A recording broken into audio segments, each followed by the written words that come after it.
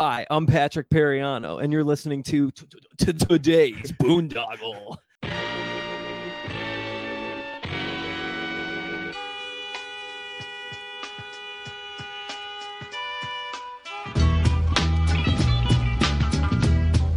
Hey everybody, thanks for listening to this intro before the intro of our today's Boondoggle radio show.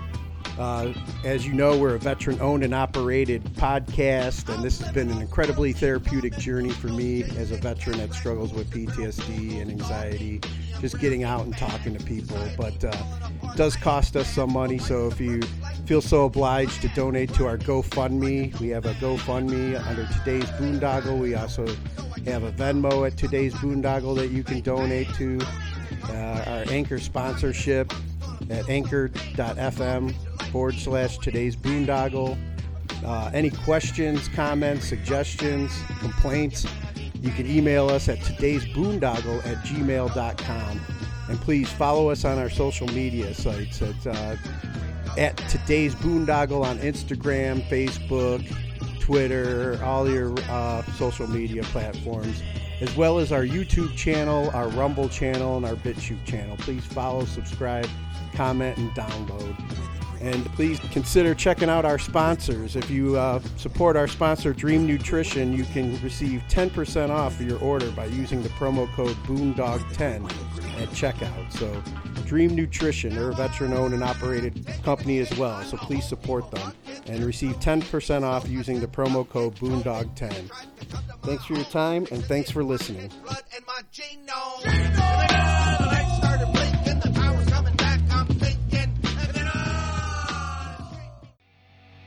Thank you for tuning into this week's edition of Today's Boondoggle. Domain Cleveland Entertainment is a veteran-owned and operated entertainment cornucopia of nonsensical shenanigans. You can find interesting interviews, music news, entertainment information, and just about everything else in between. Thank you again for tuning into the show here at Domain Cleveland.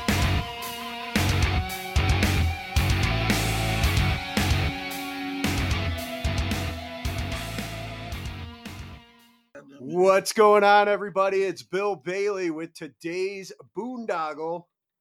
And, man, this is going to be another first for the Boondoggle audience. Live in the Boondoggle bunker.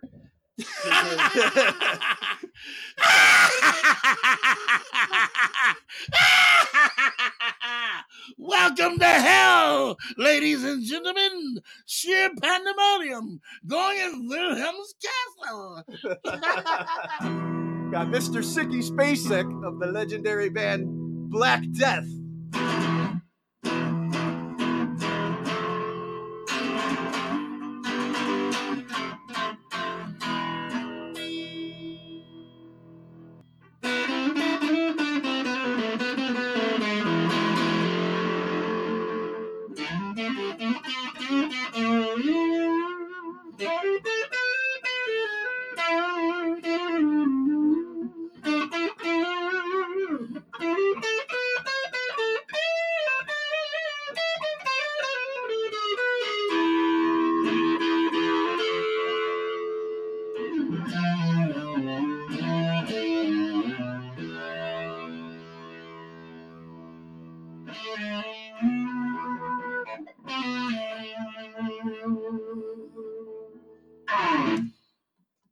Yeah.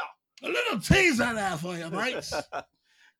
Yeah, so, we'd been talking about having you here for a while now, getting you on. Stay flat. It's been like years. Yeah, Years we've been trying to make this happen, and you gave me the opportunity today. I'm like, I'll take it. Rearrange my schedule, my life, everything. But we're making it happen, man, and I'm glad we are. But usually when I have somebody on first time, I like to get a little background. So I'm going to take you back, all right? Sure. Take you back. Childhood.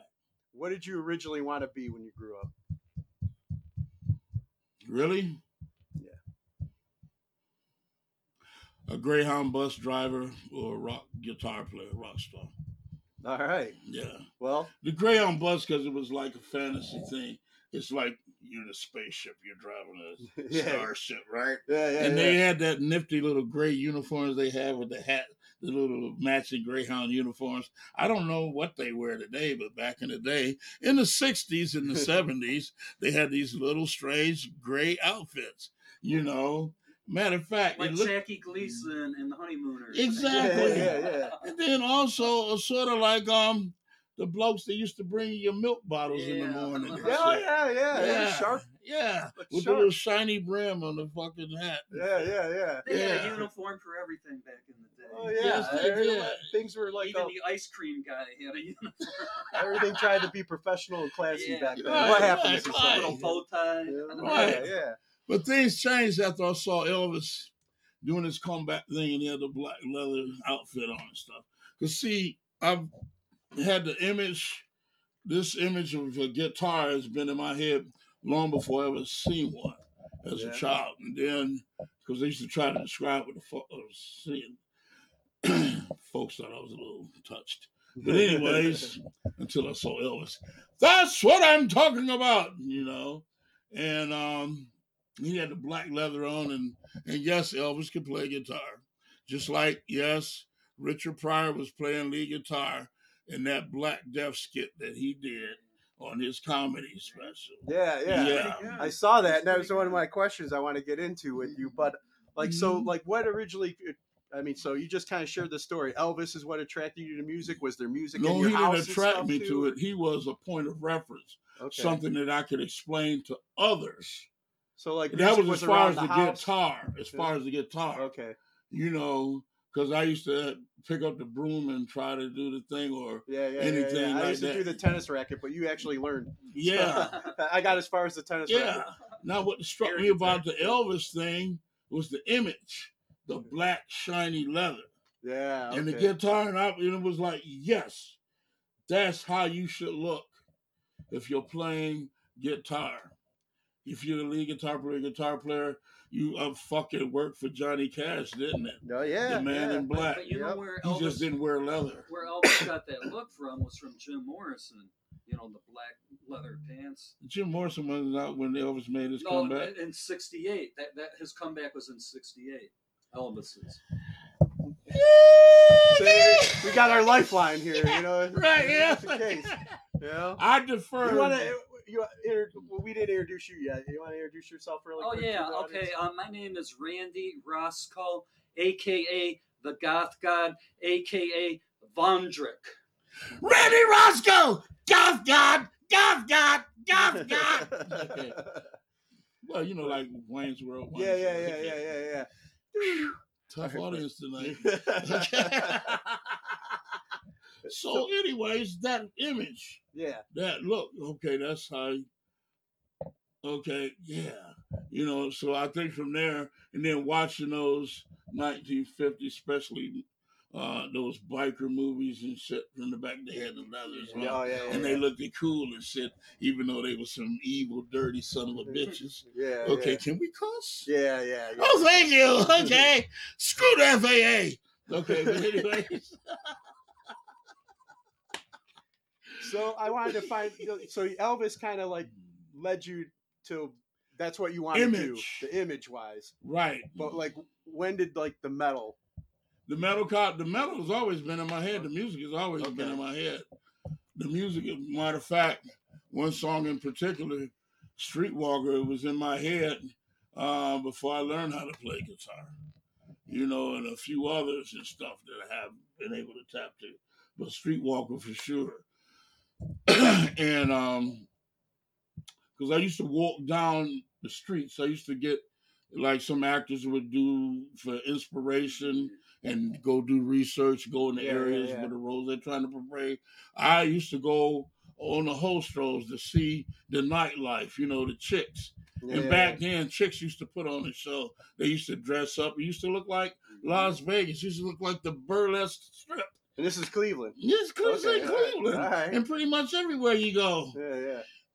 And then crack cocaine came and changed the game. Okay? Women started wearing sweatsuits. You didn't know what you were getting. It was like unwrapping it. Well, please let her have at least some fucking, ain't got no hair on her legs. Okay? You unwrap it, you know, she got all that shit on. She got little skinny legs and shit. Yeah. No penis. Yeah, Woo! right. Bonus. That was a bonus. Yeah, that's the first thing you check for. Because there's some pretty strange times that we live in, folks. Let me tell you and stuff.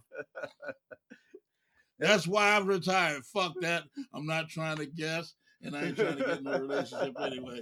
This is enough for me. Bibles, beers, and guitars. Nice. And a little kush on the side. Okay. And then when did when did you pick up your first guitar? Well, okay. But and then I'm going to go to that. That leads into that. Yeah. To finish the last question. How I found out what heavy metal was what I was hearing in my head. Okay. My friend Charlie Peterson, he's a retired deputy sheriff sergeant out there in San Diego. Okay. All right, Chuck. Semper Fi, brother. Shout out Chuck. Ex-Marine. All right. And he played the fucking Black Sabbath Master Realities album for me. And when I heard Children of the Grave, and I said, this is the shit I'm hearing in my head. This is because that guitar, that sound, that distorted sound, that, you know, because I heard fucking Sabbath before I heard Jimi Hendrix, you know? Yeah. And the only reason I don't play left-handed is because Jimi Hendrix played left-handed. Oh, well, Jimi Hendrix plays left-handed. Because I was always about trying to be different, to do different, you know. Be unique. Yeah, right. Not walk with the crowd, right. Yeah. So he plays left-handed, so I went and learned the traditional way. Because I didn't want nobody to think, accuse me of being a copy. Okay. Started learning tricks. Because I learned it playing with the hand, then I would immediately practice playing behind my head, playing with my teeth. Oh, but Jimi Hendrix do the same thing. Yeah. Well, I invested too much enamel, and as you can see, the sacrifice is real. Okay, sacrifice for your art. Right? Yeah. So I wasn't giving that up. I invested too much, and it was still flashy. But I love Jimi Hendrix. Love him to death. He's a Sagittarian, November Sag. Yeah. December Sag is a bit more aggressive. But, yeah. But anyways and stuff, love him much, love his music and stuff. But, you know, he wasn't the only one that had ideas that what he's known and famous for. Yeah, I'm quite sure. It's like right now, there's some bloke sitting around somewhere. He could be in Liverpool, America, or Kentucky, England, and shit. You know? I was desperate. I was grasping at straws. But anyways, there's a guitar player down there who right now could blow Eddie Van Halen, Hendrix, whoever we think is the top shit. There's some motherfucker sitting back there in the cut who's not seeking fame and fortune. He's what I call one of those priest monk guitar players. Yeah. He's up in his monastery. Yeah. Just happy. Yeah. He's got his serenity there. Yeah. Like Shaolin Temple. Yeah. Because if you look at it, all of us guitar players, we're sort of like Ronin, samurais, wandering ninjas, you know. Instead of with a sword, we use our battle axes. Nice. And our fingers. Okay. And occasionally our teeth. But anyway. So you picked up guitar, you're inspired, started learning guitar. Mm-hmm. When was was there bands like in your youth that you started with before Black Death, or was Black Death the first actual band? Black Death was the first. Okay. Yeah. And you want to talk about how that came together? And Sure. Because see, when I first tried to learn how to play guitar, it was in 1973, I believe it was. I got one of those mail order guitars out the comic books. They had a chick there in their fucking one-piece bathing suit. Yeah. That at the Back time then, was considered. To now it's like, what the fuck is this, Grandma? And then the next page was the guy, the bodybuilder, kicking sand. Yeah, in yeah. somebody's face. Yeah. And then the X-ray eyes. Yeah. And the Boy, Vampirella poster. Yeah. That was the best part. I have that. Yeah. I still have that. So, anyways, I ordered one of the guitars. It came, and 3/4 size. I said, what the fuck that mean 3/4 size? The guitar was no bigger than that. This was the top of the head of the guitar. And this was the bottom was like that. It was like perfect for like a kid. Yeah. But I was in junior high school. And I was trying to play, because I taught myself how to play by reading a book. I mean, what the hell? We go to school, they told us how to learn, read, math, reading the books. So why not? Yeah, there was no YouTube tutorials and shit back then. Yeah, you had to learn the notes. Right, and fuck paying somebody. Yeah, Because a friend of mine, matter of fact, he started out with me playing bass during the Prater. It's always been a problem with me finding a fucking bass player and keeping a fucking good bass player. He switched over to guitar because he said, well, you getting all the attention. The fuck, I'm the front man. I'm supposed to. But anyways, he went to take guitar lessons up there at Cleveland Heights with that bloke from the California band, James Gang dude. Okay. Glenn Schwartz? No, the guitar player. Rocky Mountain High. Yeah, Joe Walsh. Okay. Yeah. Oh, okay. Yeah, right, he was taking guitar lessons from me because he used to teach up there at not Dick. Was that Dick Lurie's guitar studio? It was in Cleveland Heights, right on C. Okay, all right. Right as you get the lead. Wow, that's nice. No. And I'm watching, and I'm saying, dude, you paying this guy money for something you could do yourself. Yeah. You paying him because you ain't disciplined enough to take the book, read it yourself, and then practice it. And that makes you a better player because you got to learn the notes and read the notes anyway. Somebody could show you how to whatever, but if you don't get that ingrained in your head, to learn the basics and stuff, especially when you start writing your own. Yeah. Well, there's different ways of writing.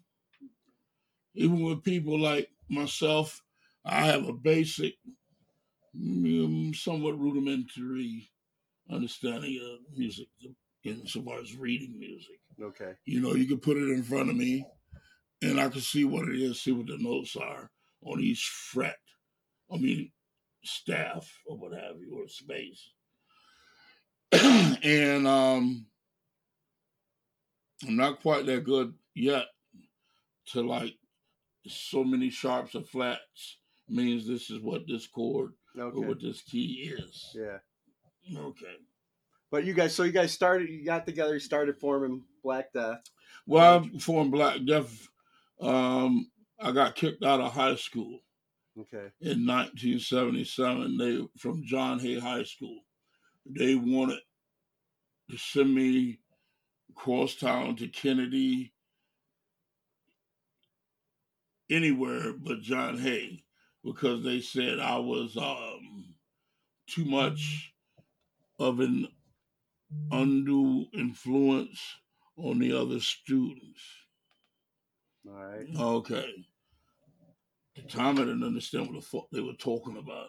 Yeah. But what it was, the only thing I could see it could have been was the charisma factor. Yeah. Where people feel drawn to be around certain people. You're distracting from the education. We got to do the indoctrination, and you're distracting us because you're a free spirit and thinking for yourself. Well, I don't know. People because I had my own martial arts. It was a martial arts club at first. Then it turned into a martial arts gang. Okay. And it used to attract different types of elements in the school. The bad elements, the good elements, and those that floated somewhere in between. So like Cobra Kai. Yeah,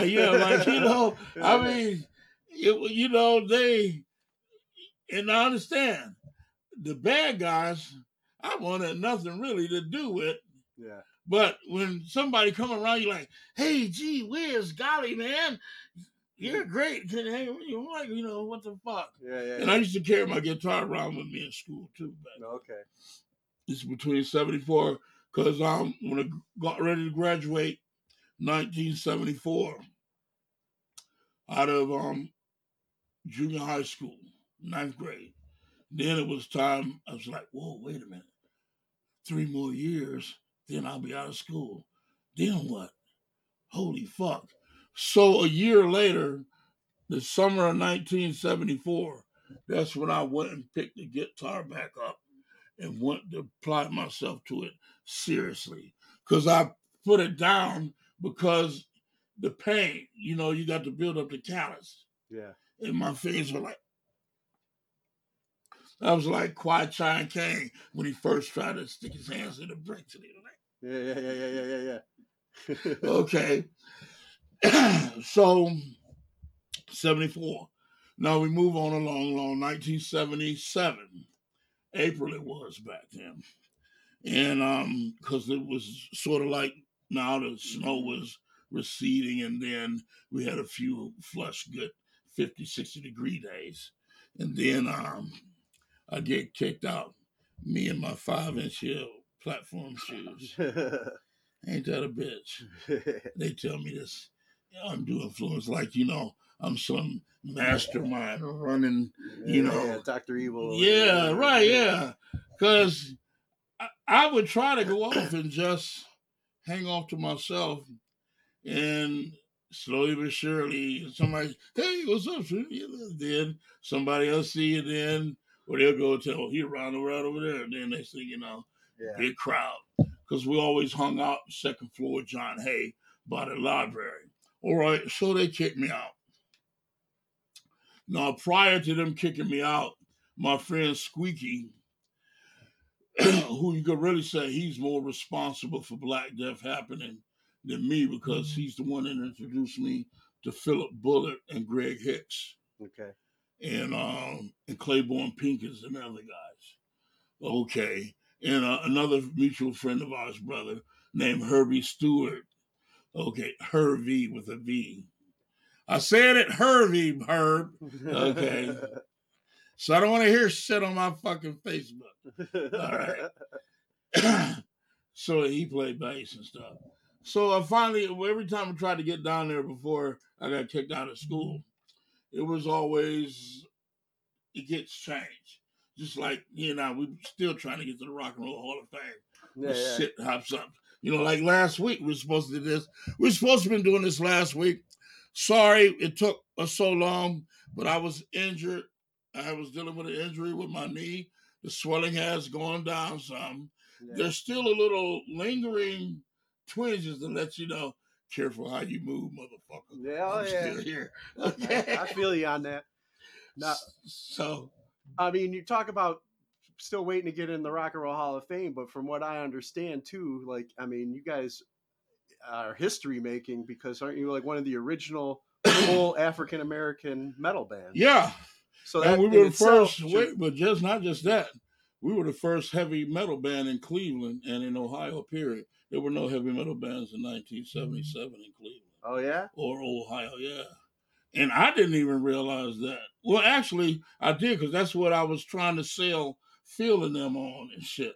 Because I needed a band. That's what I was going to ask, too, because you got, Black Sabbath, Master of Reality got you and stuff like that. But then when you started getting with these other guys, Squeaky. Like Squeaky and them, what was their musical taste, and did you have to sell them on Black Sabbath and everything? Squeaky turned me on to Judas Priest. Okay. Because it's a song that they wrote, Dreamer Deceiver. This sounds the same chord, similar pattern of a song I wrote called Have You Seen Her? Okay. And he sung in that high-pitched vocal style.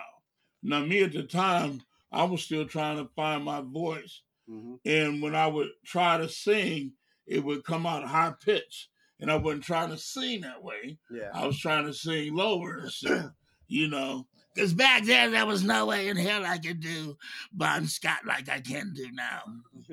As you lie there naked, like a body in a tube, suspended out of action. Nice. Yeah. Or you know, you got your balls to the wall. Why you got your balls to the wall? The motherfucker should be in your pants. Yeah, no Okay. shit. But anyways, going back to that. So yes, we were. We came out on 77. There was another band in LA called Stone Vengeance. My bro Michael Coffey in the gang. They came out like a few months later in the same year. Okay. And then my brothers in Sound Barrier, I think they came out around 83-ish, 82. But they were the first all Hebrew band to fucking to get a major record label deal. Okay. Because see, that's what keeps Black Death out of the Rock and Roll Hall of Fame or mention. Record deal. But because we weren't on a major label. And there's a lot of fucking... So as far as everybody else concerned, you didn't, you know, right. Unless you're... But thanks to my bro Randy right here. That's right, Randy. Golf God! Golf God! Golf God! Okay. Thanks to him, he hooked me up with a friend of ours and stuff who worked at the Rock and Roll Hall of Fame Museum. And he said he could do this. He can put our albums... It's in the archives. In the archives. He's in charge of the archives. Yeah. So. Yeah. And I mean, I would think too, like, I know there's some, like we were talking about Ed Willie earlier. They got his Uncle Scratch stuff. But that's in like temporary. A local thing. That's a temporary. And I think there's like Mushroom Heads got stuff in there. Bunch. So I think Black Death should they have should. some they like really sort of like local honor. Oh, not even in the local exhibit they got at the Rock and Roll Hall of Fame. They got the Dead Boys and everybody else in there. Yeah. I think they would have had us in there. Yeah, exactly. Well, we'll have to do something about that. Yeah, and maybe this will be the beginning of our movement right here. We'll get rally the troops behind us for that. And the flat Earth falls right behind that conspiracy. I'll explain later. But so you know, you get Black Death together. You sell these guys on like, hey, this is the type of music, and they were down with it. Right, but because understand this, when I first met them, they were playing. They didn't play heavy metal. The heaviest rock they played was that John Lennon song, "Holy Rollers, he got snot hanging out his got to be come together." That song, whatever the fuck it is. Come together. Yeah, come together. Oh, well. Okay. Well, like, they were playing soul songs. You know, I mean, yeah. They weren't playing metal. Okay. You know, and I introduced them to it. Okay. Slowly but surely. Because, see, these guys, they were like, 10, 15 years old. They were fucking older than me. Okay. They were established with jobs, good jobs, fucking making $20, $30 an hour field was RTA back in the day. Yeah. And Greg worked at Warner Swayze, and Daryl Harris, the bassist from the classic lineup, he worked at some other company that did business with the company, the finishing company I used to work at. Okay. Back in 80. But anyways, I digress. Squeaky turned me on to Judas Priest. I turned him on to Scorpions with Uli Roth. Okay. Squeaky turned me on to Hendrix. Squeaky turned me on. Squeaky was basically what this bloke and my brother is and shit, where they have the musical library and the archives. Yeah. And because I don't have time and I'm really not looking, because I was like, well, the only music I'm interested in here, after a certain point, we can start making your own stuff. Yeah, yeah. When you get out of the fanboy stage of playing your favorite band songs on what you call it. Yeah. You know, so I had to like play my hand in a way where my father taught me about Machiavelli, the prince. He told me to read that. He had the book. He said, read this, okay? And see, so the way to get the power behind the throne, so to speak, or how to influence events, not manipulate, influence. Okay. I don't manipulate nobody. I influence them. Okay? Influence events to go in a certain direction. Okay. and at the same time letting the people think it was their decision. Ultimately, it is, but Yeah. like it was their idea. Yeah. Gotcha. Okay, Right. I give a fuck less as long as it's whatever it takes to make it more palatable to get it done. Yeah. Because once we get in the midst of it, getting to doing it, the music gonna take care of everything else. You caught hook, line, and sinker. Yeah. So you get them in, you catch them, the band starts going. Who came up with the name? I did. Okay. What was the inspiration? 1977, because I left in August 1977. I left the evening before Elvis died the next morning. Matter of fact, he might have been on the toilet or on his way heading there when we hit Nashville. Okay. And that morning, because it was early in the morning because I think I left Cleveland like 11 or 12 or something and shit. Okay. Then I get to Birmingham, and then all this Elvis, the newspaper, and then it's all on, and he's dead. What the fuck? Okay, so I was like, could this be an omen, a sign? Yeah. And then I started thinking about the fucking Scorpion song. The only king of rock is gone to heaven, gone all the way to the sun, and now the king of rock is arrived, a new desire, Yeah. Right. Am I to take his place? Hell no. Yeah. I want to be able to go to the store and buy a beer without anybody bugging me and shit. Yeah. Oh, Jesus Christ. Can you imagine TMZ following me back in the cocaine days? No. Yeah. Okay. So anyhow and stuff, I went on, I left them because they were weekend warriors. They were a bunch of guys that some had instruments to play. Phil was a jazz drummer out the group. He was the professional musician. Okay. He was the only professional musician in the band, aside from myself, when I first met them.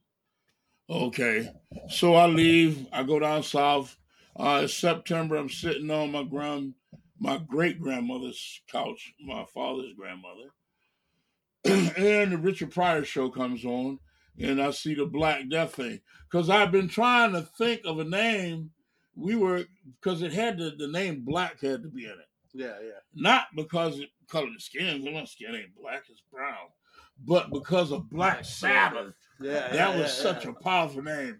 When you say the name Black Sabbath, it's like everybody looks around.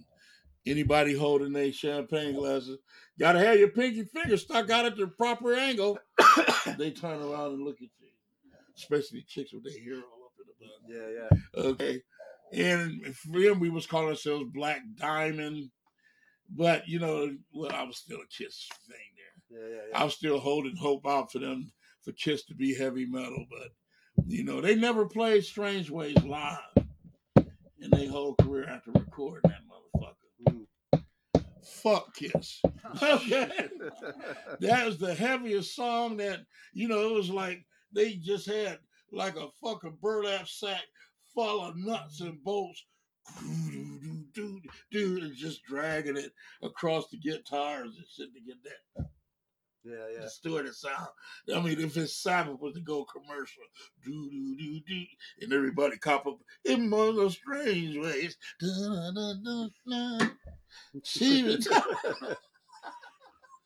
But then, so you came up with the name Black Death, and I came back. The Richard Pryor. Right. Okay. So that came. Okay. I thought, for some reason, I thought that he was influenced to do that skit by you guys. Yeah.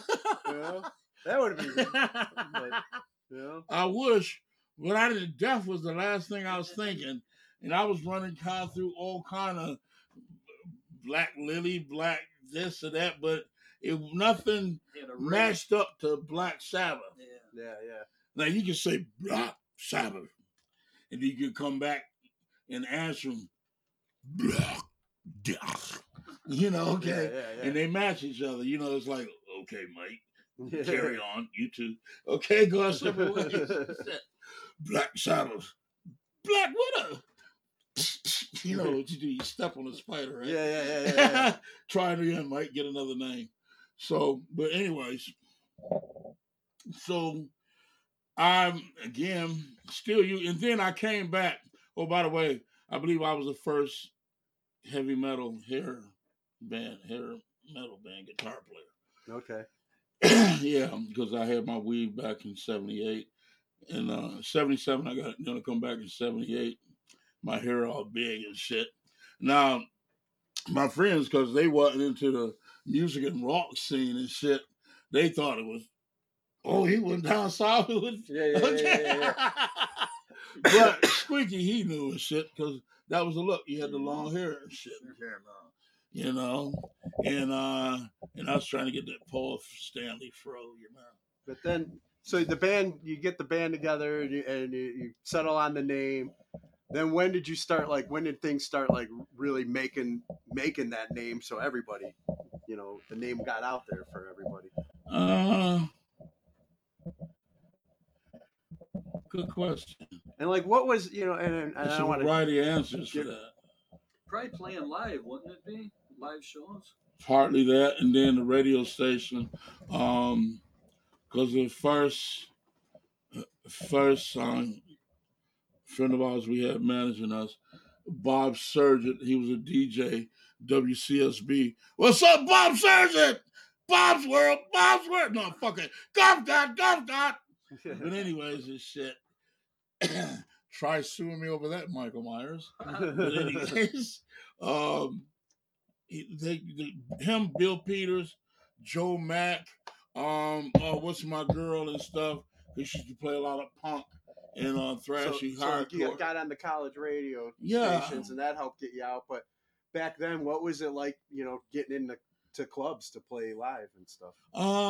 First club we played, I'd say, the first year and a half we were playing out.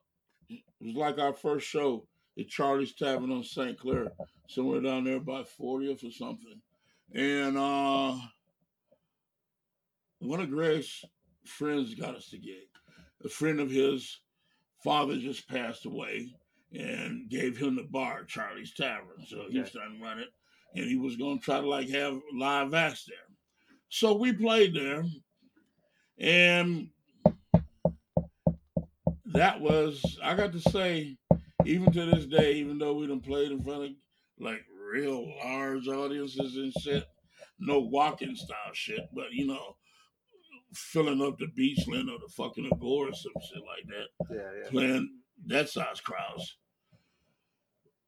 Nothing tops that first show we did, because the first show we did, after every song, this is the first you got to understand. Those people, if you were there at Charlie's Tavern back in 1978, I believe it was, you were privy and privileged to see Black Death's first, when we first hit the scene, when we first laid down the foundation for Cleveland metal. Because after every song, and we played about maybe 9 or 12 songs. Right. Some of them was 11, 10 minutes.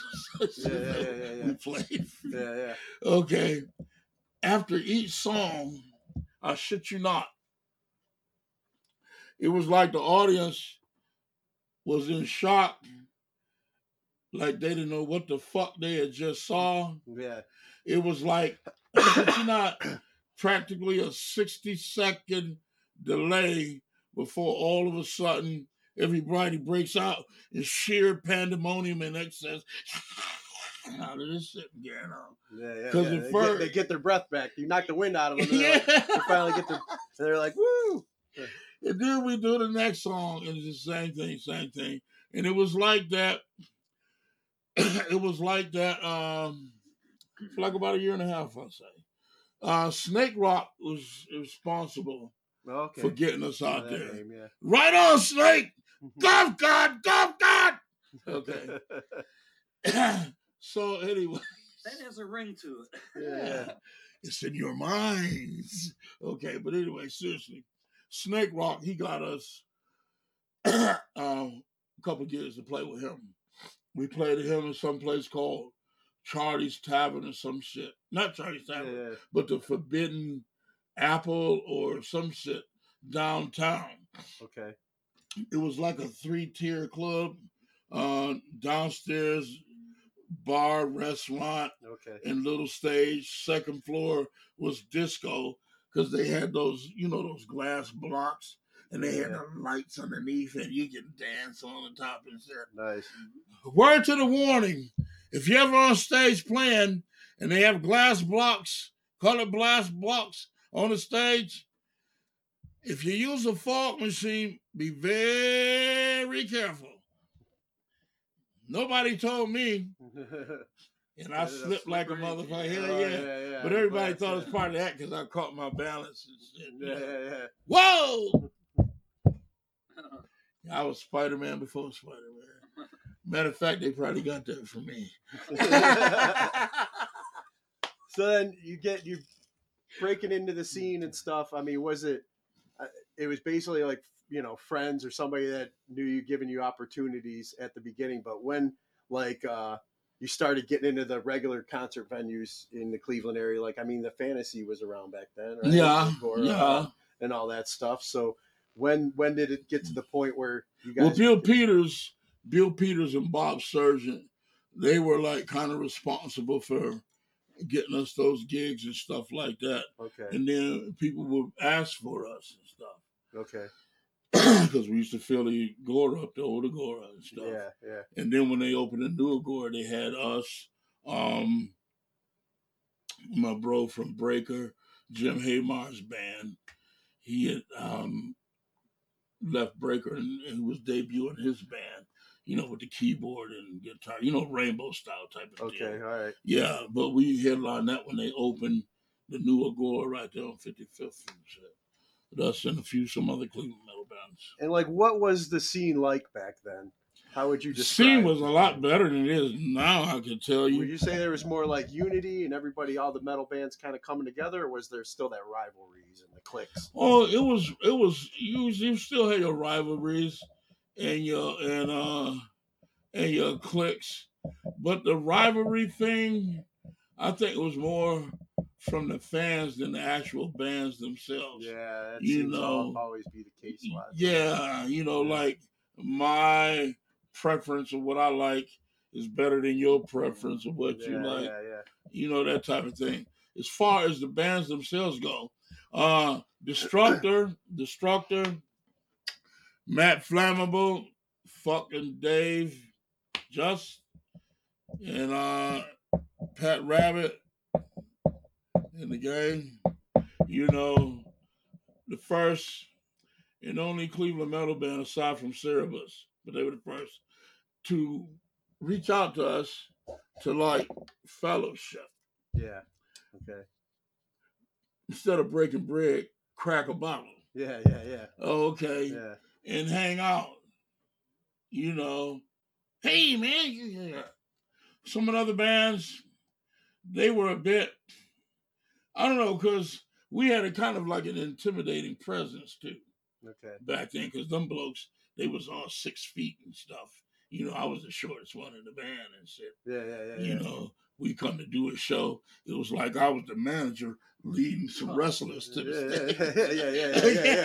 Yeah. Nice. Yeah, which would be a good gimmick for a WWE or a wrestling faction. Yeah. 4 big monstrous black guys, muscle bound motherfuckers and shit. Doom. Dressed like the Road Warriors and shit. Yeah. They call them Black Death. Yeah. Pure genius. But and then I get musical rights. They start bringing you. So these guys are like, hey, come play with us. We want some fellowship. I mean, just hanging out at the clubs. Okay, not at the clubs, but at their practice spot. Oh yeah. Okay, they're the only band that had done that aside from Cerebus. Okay, that was Sandy Kruger's band. And that's how you build the relationships and the networking to go on forward. Now, I have to ask how the times were back then, but I mean, do you think race played a role in a lot of things with? I'll be honest with you. Yeah. I'm quite sure, of course, it did. But I can honestly say that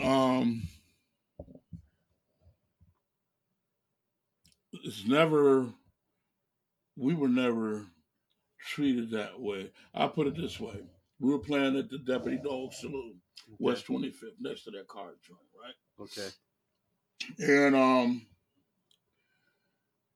And the thing about that, we weren't supposed to have been playing there, but the club announced that we were going to be playing there anyway because we drew large crowds and shit. Yeah, right? Yeah. Okay. Yeah. So then, well, Black Death Day canceled on us. But in the meantime, they didn't even hire the fucking, because we thought we were going to be in the studio.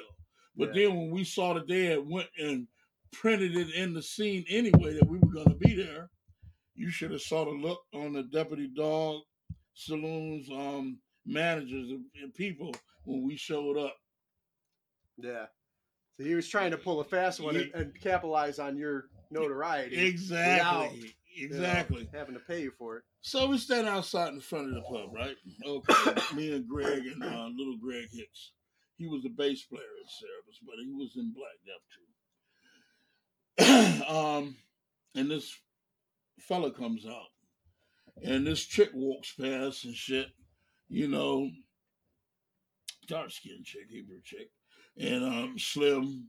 And at the time, I didn't know that's what a strawberry looked like. Okay, yeah. I didn't know about that. Yes, I was an innocent virgin then. Okay. So he says, bloke, I shit in on. He says, look at that nigger. Yeah. He said, look at that nigger. The guy that owned the club. No. This is some bloke that came to see us play. Wow. He came to see us play. So he came to see you play knowing who the band But in his eyes, because Greg said, what the fuck, man? She black like us. He said, I shit you not.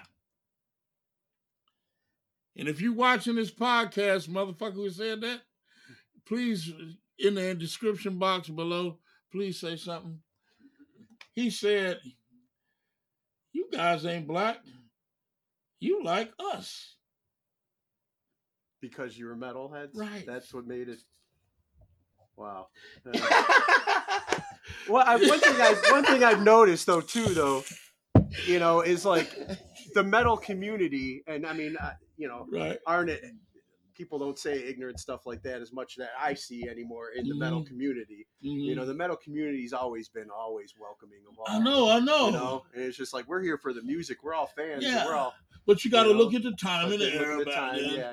We were recording the album. And who knows how things are today, because it seems like that gets amped up so much. Oh man, that's because the powers that be, they trying to divide and conquer. And how do you divide? Put people together against each other. Yeah, why they're robbing us blind. Yeah.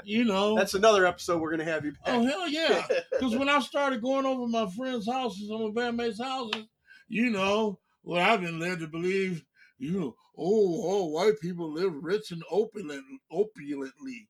Shit, these motherfuckers had clothes and everything and shit. Pretty much like Yeah. I mean, the bunker. I'm sorry, my maid couldn't make it. No, this is cool. This is like a museum. You can look at every piece, even the way those pencils are set in the fucking thing. You can come down here and, matter of fact, Squeaky told me that. He said, you know what, see, when you ain't there, I bet your people go up in your bedroom and they just look around at everything because this shit look just like a museum. It's like you stepping in somebody's, like when I had to go do a repair in my friend's apartment building, in one of the tenants' apartment, and you see how their personal things, how they live, how they set up. Yeah. Or you come there after they leave and shit, and the motherfuckers will trash the place. Sure, you give me a job to do, but goddamn, motherfuckers. Okay. Yeah. Some jobs I could have did without cleaning up your shit, So, back to Black Death as first of all, what ended up happening that night when you guys actually showed up? Did you get to play, or no? It was just like, But you did, did he with the guy like, all right, here's some money, sorry, advertise you. Yeah, matter of fact, did we play? I think we might have still play. Like even just set up out in the front, and no, we still plugged up on stage. Some Uncle Scratch style. We didn't have no fucking. We had a shitty ass microphone that because Cerebus, he was letting that was fucked up, and they should have took that as an insult. Yeah. That they weren't. The club didn't consider them good enough to hire a proper sound engineer like they would have done for us, or a Breaker, or one of Juan Ricardo's band. What was the band he was in right there at that time? Because we did a show with them before. Fuck, he's got so many bands.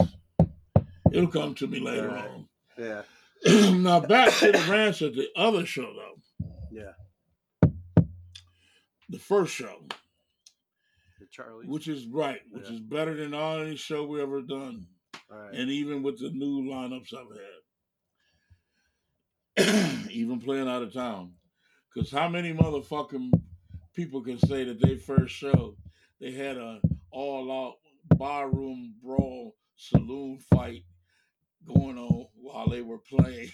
Nice. So you're like the Pied Piper, you got them all amped up, and it all jumped off because some little skinny, dusty little bloke and shit was down there in the bathroom calling us the N-word and all this other shit and carrying on. And there was some other blokes down there, heard him saying that shit, and checked his ass. Yeah. And then the guy was him, and then they got into a thing, and the shit carried up the steps and into the, hey, what you doing jumping on my guy? And then there's just, and a whole melee broke out. Country, like the ending of Mel Brooks' Blazing Saddles when they're fighting in all the... Yeah. Or even better, the Wild Wild West. With Jim Gordon. Yeah. Except I wasn't trying to dive on shit. We were playing. Now, these two fellas were fighting. Just like out of one of them scenes, like the Mel Brooks thing, and and it looked like that cowboy fighting. Yeah. They bumped up into my amp, and my amp was about to fall over. They both stopped fighting, and both on either side stopped their amp and set it back up straight. Sorry, man. And then nice. I went to the fucking bar because they kept feeding us pictures of beer and shit. And I was trying to chug. It seemed like a great idea at the time, and I thought I could do it and stuff. Maybe I think I hadn't properly prepared myself before. I hadn't inhaled or exhaled out enough. But long story short, I guzzled until it started. And I'm like, yeah. Like I see motherfuckers do this, And then I took the fucking picture, and I just meant to slam it down. And it shattered. In the smithereens and shit, And I'm like, that was like rock star. Yeah. And motherfuckers, they saw that and then they stopped fighting and shit. Yeah. Everybody kind of settled down and shit. Yeah. And that was amazing. That was fucking amazing. Oh, and the thing, and we got our first payment for that show was 99 Black Beauties.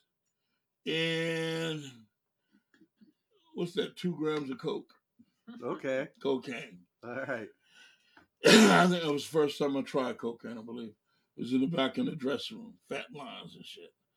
So that's probably another thing. Maybe I should have it. Especially watching everybody else fight and shit. Because we didn't know what to expect. We did not know how we would be taken. Because prior to that, we've done a couple of picnics. We played some clubs on the east side that doesn't, I won't say usually, but doesn't cater to the type, to metal. Yeah. Right? But that influence and that charisma. Yeah. Say, bud. Nice. And it was a gong show thing too.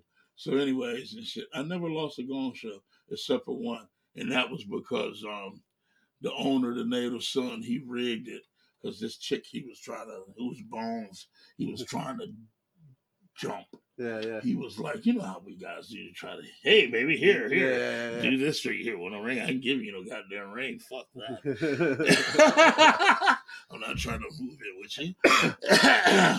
Okay, so anyways and shit, that was great. I think we did get some money. We might have got $65 or $75 cash or whatever. And I think they charged me $25 goddamn dollars or $35 for that beer pitcher though. All right.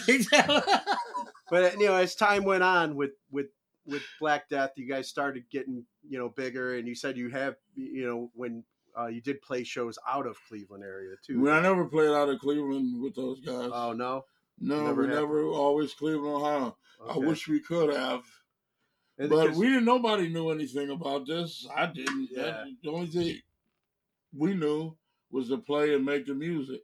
Now, as far as and trying to get a manager, we were letting Bob Surgent and Bill Peters were like our de facto managers, and they were like real fans of the band. Yeah. See, that was the thing. It was Black Death allows a lot of its recognition. Yeah. And what I mean by recognition, having physical items, albums, CDs, that type of thing, because of our fans. Because it was our fans who said, well, wait a minute. Like Bill Peters, he worked at Warner Electro Atlantic Records, and he brought 2 representatives down, right? One from Atlantic, one from a chick from Electra. Because that band, they just first come to America, did the first show at the old Cleveland Agora, and we opened up for them. Anvil. Oh, okay. That's when they had 2 guitar players. All right. Now, that night, I don't know if you could attribute that so much to racism or just a band envy or jealousy. Because it was such a me thing, a special night where I should have just treated it like another show.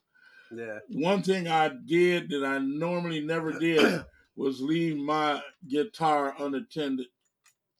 But I didn't have a backup guitar to stand in front of my amp. Because we were like, this was the first time we played the main stage. We played the main stage again after, but this was the first time. Okay. And somebody had went and I meticulously before every show, I would we would tune up in the dressing room, and I would help the other fellas tune up their instruments, and don't leave it like that. So when we get on stage, everybody's in tune. But me trying to play Don Kirshner's Rockstar, my amp is over here, but you couldn't see it, and it'd take too much for me and Randy to try to hold the amp up. And he couldn't hold it. And he's got to host the show. Couldn't have him hold the motherfucker up the speaker. And then just for me to hold this in front. So just imagine this is leaning in front of a stack of Marshalls. We got the green screen behind us. Do we have to break that out? No. Okay. No, I was talking to them. Oh, all right. Okay. We ain't doing shit. Yeah, no. So we go to hit the first chord because back then the opening song was Black Death. Okay. Everybody wanted to be Not in the Living Death, which eventually later on, decades down the line, it did. But it was Black Death because it comes in with that ba ba ba ba ba ba. It's kind of heavy metal. I mean, Black Sabbath could have did that song. It could have been on that first Black Sabbath album. Okay. It didn't have the special effects like I wanted at the beginning, like the wind blowing, like they had it like on that Black Sabbath album and shit. But somebody messed with. Yeah, they fucking untuned my fucking machine heads. So I go to hit the first chord of Black. It's all out of tune. I'm like, oh my god, So we went on through the song where I might have stopped it. Because they tuned us like they just turning up real hot. Ooh. So I had to tune them back down real quick, blah, blah. Long story short, they probably looked unprofessional, and they probably turned the lady from Electra and another bloke from Atlantic Records off. So Bill Peters took it upon himself to create his own record label, Urban Records. Right. So not just Black Death, but bands like Breaker, Shot Paris, and on could, get their music out there. Well, if the big labels won't touch you, well, fuck it, damn it. We'll start our own. Yeah. Yeah. Right. And we were the flagship band. We were like what Kiss was to Casablanca. Nice. And then the dumb shit happened. Yeah. So let's talk about, get a little bit into the dumb shit before the break. Well,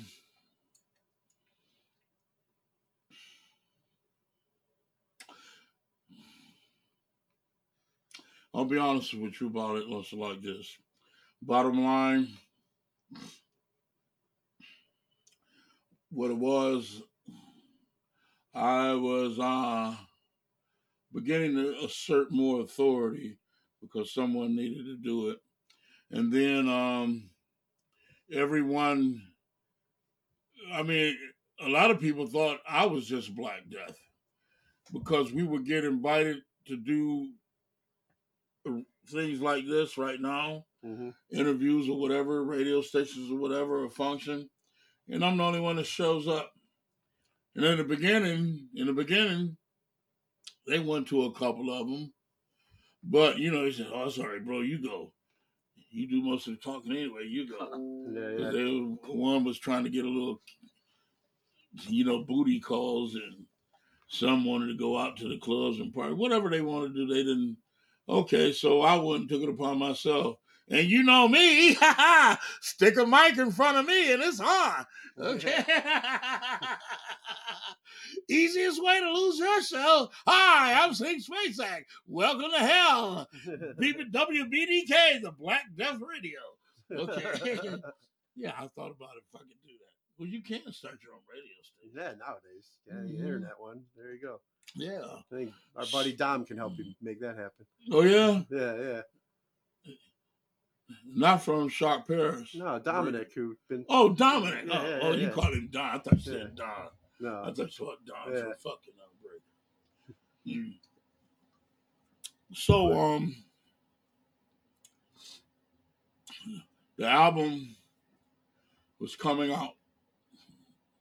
Matter of fact, it was released across seas first in Europe. Halloween, 1984. That's why all of our records we try to release around Halloween, right? Right. And I forgot to bring a couple of the 3-album disc that came out, and then quarantine, everything shut down, nothing happening, so I didn't fucking make it to go to the West Coast. And my manager, Dennis Dredd, which we'll get to him later on in the combo. Yeah. He had put that out as something temporary until the album that we're working on now, Breaking the Chains of Hell, until I get that finished and ready to come out and shit. Okay. So it's like giving the fans something. And that album, it's got everything. It's got all the other Black Death demos that didn't make it to any other recordings. We even have the demo, the original demo for the original second Black Death album that never got released. Mm. And it had some thrash elements in it. And, well, I don't want to get too far ahead, but, what's prevented a lot of that stuff from getting released and getting out now that,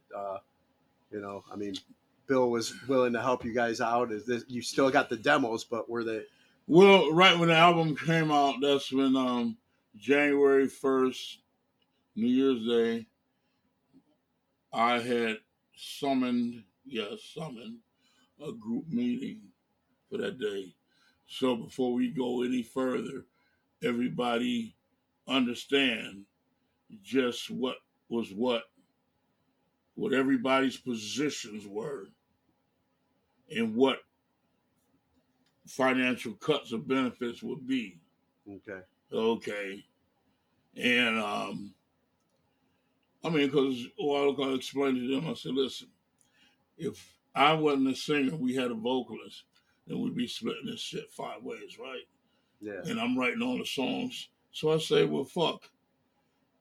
The 3 of you take 2/3 and split it, and I'll take 1/3. You're writing, you're singing, and you're hitting all the promotions. Yeah, writing all the music and Yeah. arrangement, and I'm the front man. Yeah, you're, You know, you're but doing the work. yeah, Get the name out there, and they're just showing up and playing. yeah.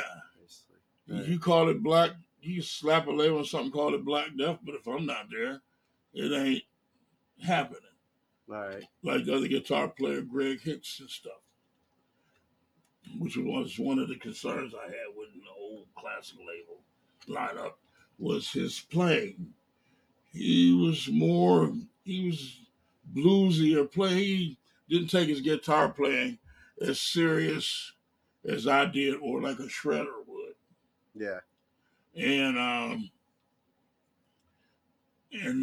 felt his playing limited to what we could do, because some of the songs I had in line up next for us to do, I knew he couldn't play, because some of the same ones, the ones that we did do, and even ones some we recorded, he couldn't play the guitar parts like, you know, right where I had to play it.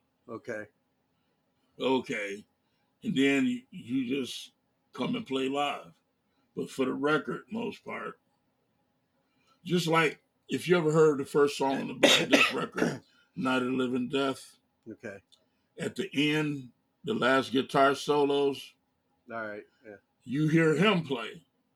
And then you hear that blank space, and then you hear me, ah! And then it goes back to the chorus.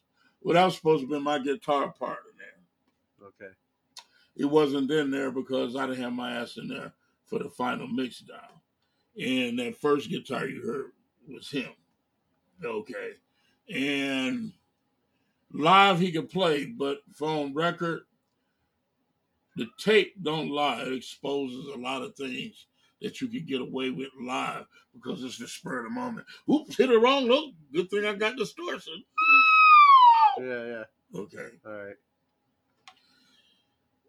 And listen, he's a great guy, beautiful person, all that and shit. But I was about the music. Yeah. And as I was learning this, because I would give him my same books that I was reading, you know.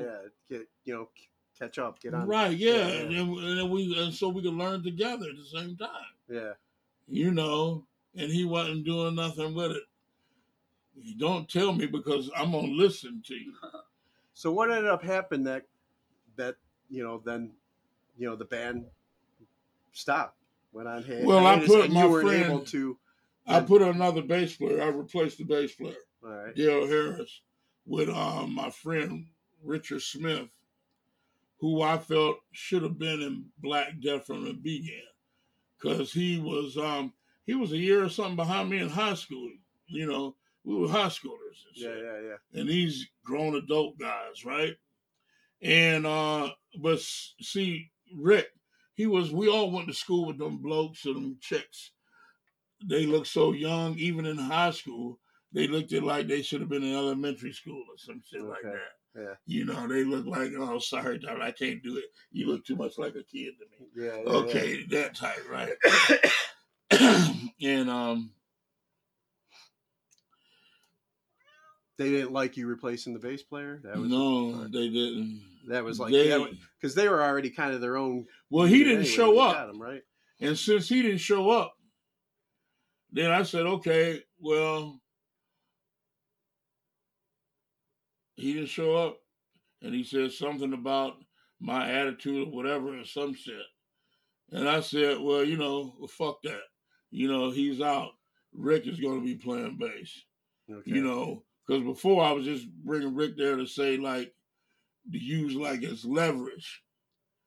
He's back, and they turned him down because he looked so young. And we was playing in clubs. Now, I was getting away with it. They said, well, you get away with it because you don't look your age. Yeah. And I pretty much look the same now that I did then and shit, except for this right here. Yeah. All But right. other than that, I look the same and shit. And the gray hair. But then that was like that was it. They were like, well, then if he's out, we're out or something. Is No, that kinda we how it went? continued with Rick. Okay.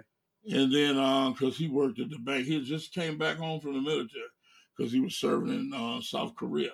Okay. He said, I'm either joining Black Death or I'm joining the Army. All right. So he joined the Army.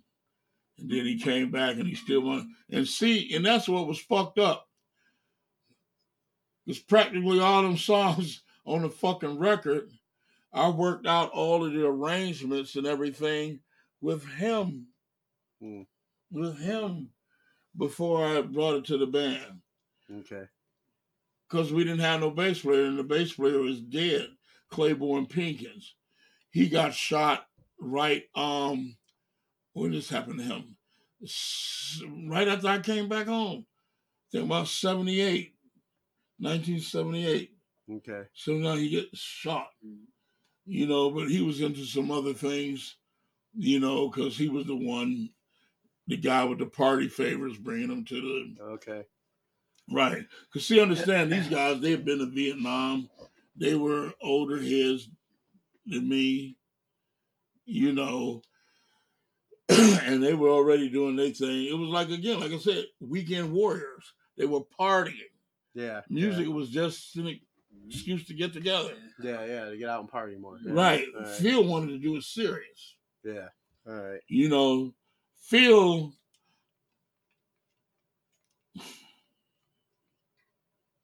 I never wanted him to leave. He left on his own. All right.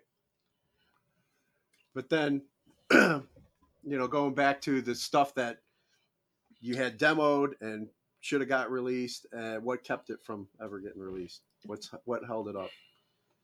Or what's still holding the it up? album that just came out.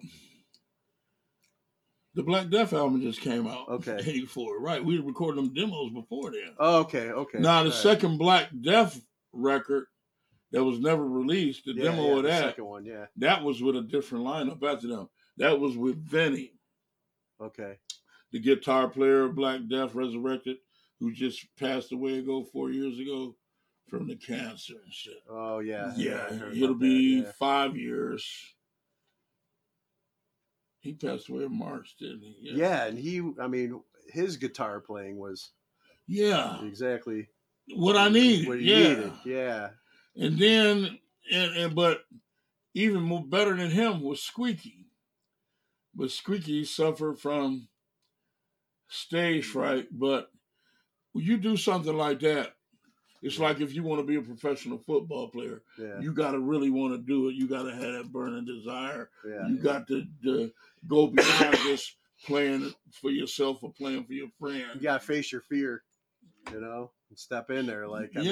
I suffer from like anxiety, bad anxiety and PTSD and stuff. And I do, this is me facing my fear. This is my therapy when I do these things. You do this? Yeah. To help me, I still couldn't get up on stage in front of live people, that shit my pants or something, but. Oh, I had no problem with that. Yeah. Hi!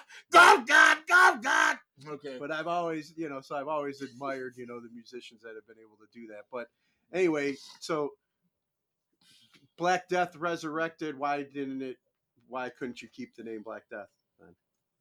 Why couldn't I keep the name Black Death? Yeah, why didn't, when you came back? I do have the name Black Death. Okay. Well, but that's because Greg Hicks, he had a Black Death.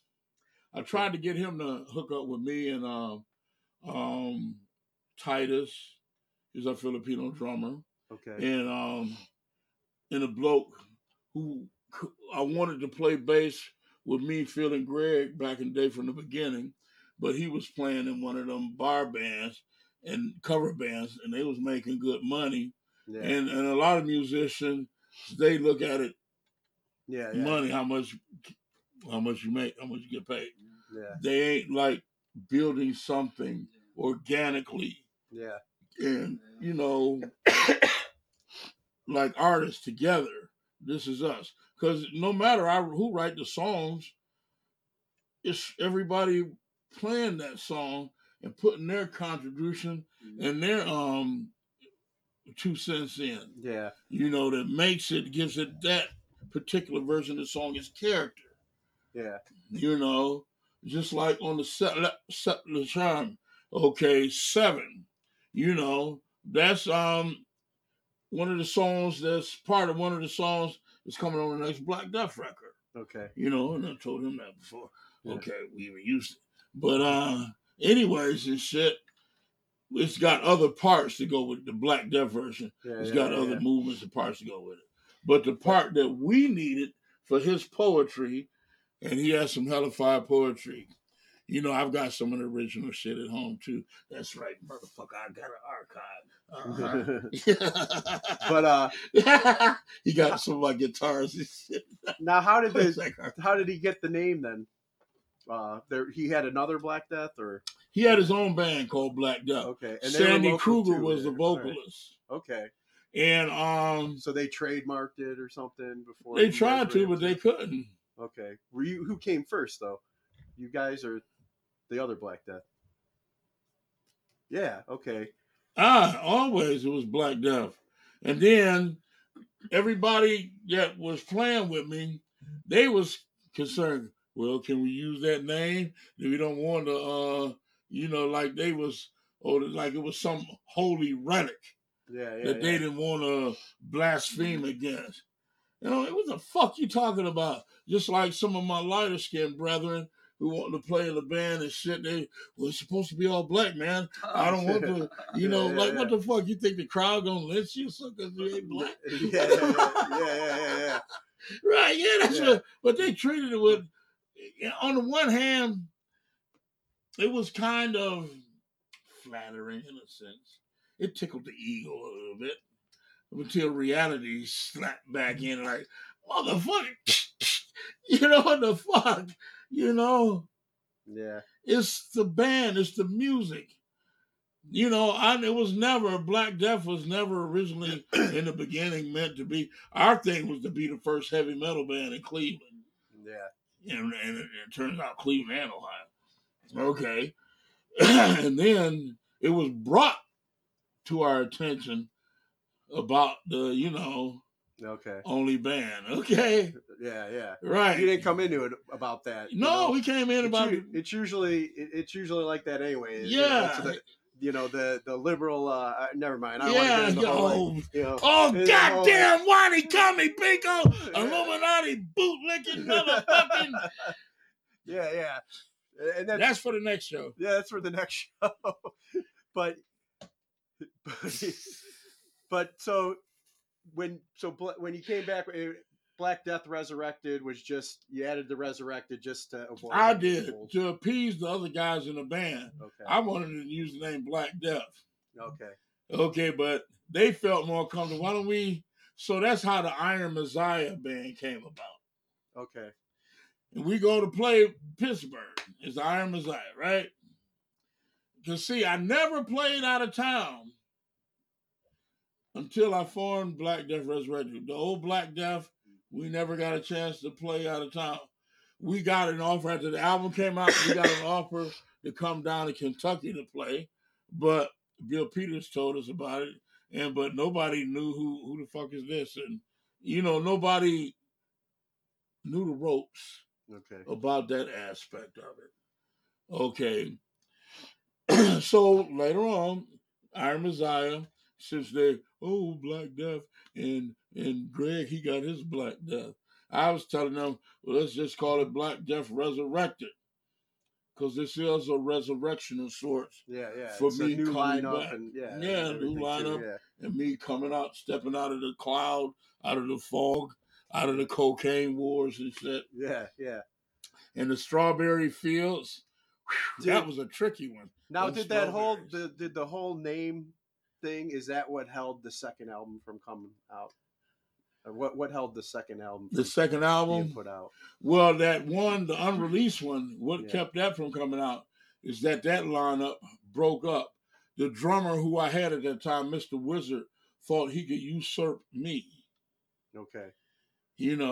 So like he claimed ownership of it, and what is it going to? No, he didn't gain no ownership of shit. No, he wanted to try to take over the band, and they wanted to call themselves something else.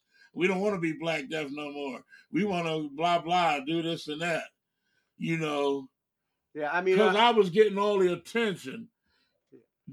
I'm just trying to figure out like why, what held it from, what's holding it from ever being put out, like printed and put out. What that second, that second. It's on the album now on the triple disc. album. Oh, it is out. Yeah. Okay. I'm sorry. Yeah, it's on the triple disc. But what prevented it back then? Because Bill Peters was waiting for it. Okay. And but then Stanley, Mr. Wizard, pulls this, nonsense. Okay. He did the same thing when he was playing with me and Rick, my bro that got out the service that I was telling you about. Yeah. Right, okay.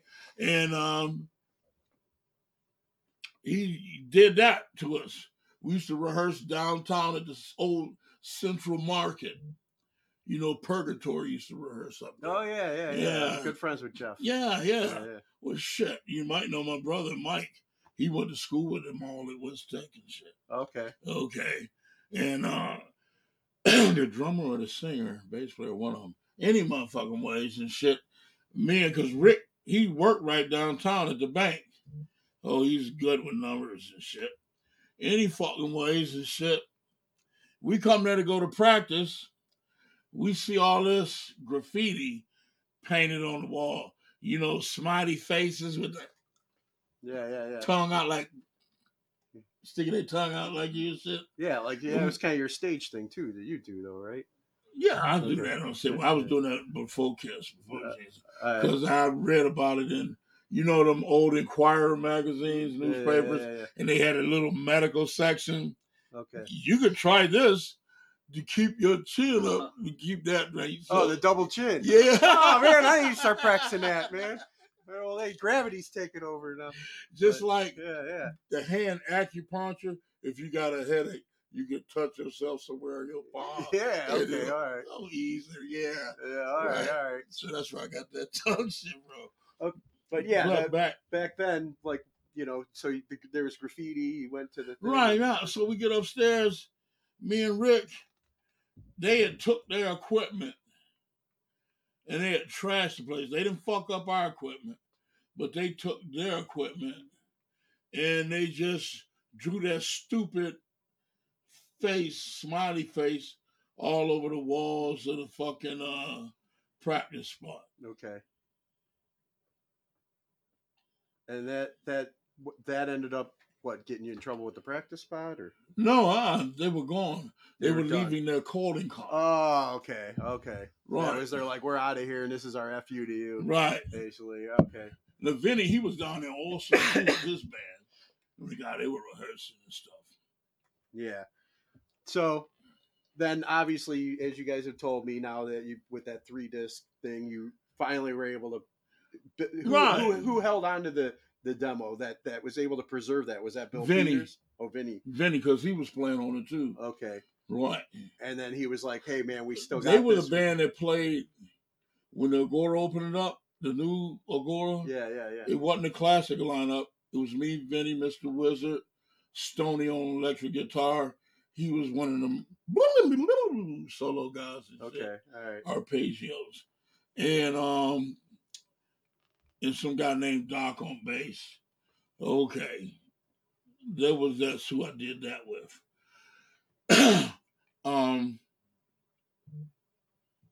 It got called Black Death Resurrected because eventually the Black Death Wars came about. Okay. We went to go play. Survived the cocaine wars, and then all of a sudden you had to get into the Black Death. Yes. Yeah. Well, for a name that I come up with and created. And then Greg Hicks's Black Death, they were nothing more but a glorified tribute act. They didn't do no new material. All they did was play my songs. Okay. And my music. That's all the fuck they played. Okay, we go down there to play Pennsylvania. Pittsburgh is fucking I Am Messiah. We pull up, see all these people lined up sitting outside of this club. Because I can forget the name of the club, but the description of it is in Pittsburgh, Pennsylvania. It had the big glass window, So if you're outside, you can look in the club. You can see the band on stage, but you just seeing their backs. Yeah. And everybody inside. Okay, we're going in to load in. These people lined up. These people that can't get in the club. We had a hard time getting in the motherfucker, bringing our equipment in.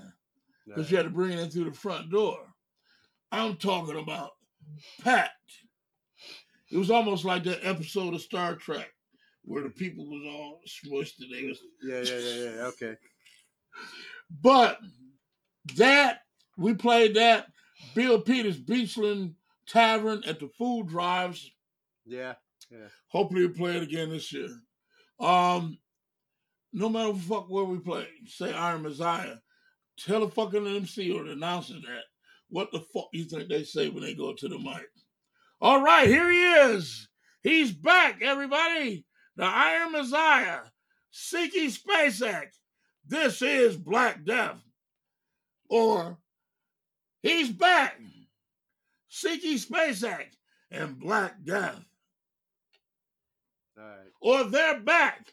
Black Death with Siki Spacek. Yep. But it's advertised in the papers or whatever. Iron Messiah. Yeah. They formerly of Black Death. Okay. But when we go do the show, Black Death. Okay. So I'm like, so somebody's just holding on to that and not letting you just be able to go back. No, wasn't nobody holding on. That's okay. Understand. I was only doing. It was always been Black Death to me. When it was Iron Messiah, that was just something I was doing just to put my bass player and drummer's mind at ease. Okay. So they were concerned. All right. Right. Gotcha. Oh, you gonna get sued, man. Do you own the rights to this and that, right? What the fuck? I don't have to fucking register shit. Yeah. I am. Who can be? Gotcha. There's only one. Yeah. You're like the Highlander. Right. Yeah. You can fucking play I don't give a fuck who play my songs. Can they play them the way I play them? That makes people like them? Yeah. So where's everything stand right now? So this is how it went. And we come right up to that. All right. So Bill Peters, he had at Peabody's when they were still downtown before they moved. Yeah. And changed into the Agora. Yeah. He had the show. It was some type of benefit for UJC, John Kerry University. Because I think you said you might have been there. Yeah. Or was you the Yuli show? Michael Shanky Yuli. One of the two. But anyways, Black Death was playing. And Black Death resurrected. They wanted to go on first. Bill Peters wouldn't let them. No? Hell no. Hell motherfucking no. You don't get off that easy. Because if you Black Death, you can go on and play. It don't matter whether you opening or you ending the set. You get the fuck up there and kick ass and play. Yeah. Now, if you open the set, and I'm looking out there to you, out there in podcast land, I don't care who the band has been that we played with. Anybody that played after we played, we were a tough act to follow. Yeah. And they told us that out of their mouths. Damn, we should open and let you play. Yeah, or there shouldn't be this name dispute anymore and just whatever, you know? No, I mean, period, when we play, people saying that. Yeah. Okay, now if I were the name dispute, that settled it. They had marshals and all this shit. Understand, I'm coming back from the crack cocaine wars. Yeah, okay. Man, you've been in a lot of battles. And I'm playing through some little cheesy bass amp with a distortion pedal. Okay. That was my Marshall. Matter of fact, it was a Kent amp. Next motherfucking thing, they come in there, bottom line. And then my voice wasn't the best. It was kind of more husky and hoarser than it is now. Yeah, okay. Okay. I couldn't hit the sweet pristine high notes back then. I could do it now, though. That's a reverse scream when you breathe in. Yeah. So we played. And then they sent Sandy Kruger to one of our open mic night shows we was doing with Scooter Lincoln, right? And asked us what songs we were going to play and asked us if we could not play certain songs that they was going to play because it's only certain songs that they could play, I guess. Okay. And I'm like, oh, really? I said, okay. But inside my head, I'm like, you got me fucked up. We came out there and did our set. They came there behind us. People walked. Wow. So the Black Death Wars ended as quickly as it started. Mm-hmm. And then I went on. Oh, and they did try to use the legal shit to try to get me. But the fellas down there at the fucking Hills Headbangers. Okay, yeah. Yeah, chasing the gang and shit. They had my back. They got it where, you know, I can use the name Black Death. And you can't prevent me from playing songs that I wrote. Yeah. While this band. Take me out. There is no Black Death. Gotcha. Leaving the rest of them. Gotcha. And you got your own unique style too with how you play and what you wrote over the years. And I think we were going to lead into a little, because that's why we brought the anthem. Oh, yeah, right, yeah. Sorry, let's take a little brief musical break, shall we? Yeah. Okay. I mean, that brings us current, right? Right, yeah. The timeline, so the story. Yeah. So, you know, I mean, we can get into Illuminati and all that stuff later, but. Brother, if you please. Could you, golf God! Could you pass my other beer, please? Let me run off. And as we do this. You get ready for the audience. We got it running live. Let me run. All I got to do is just play. Okay. Yeah. All right. Oh, shit. He's running to take a piss. It won't be long before I'll be going in there after he gets out. Okay. But seriously, everyone. And my faithful companion, the golf god, Randy Roscoe. Golf god! Golf god!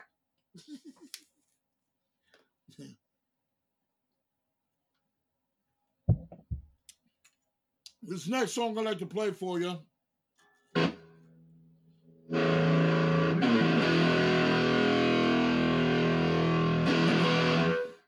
This next song I'd like to play for you. It's a song I wrote about this COVID, quarantine, civil rights violations, all this bullshit that's going on. And especially those stupid fucking masks. This is a song I wrote called Comatose.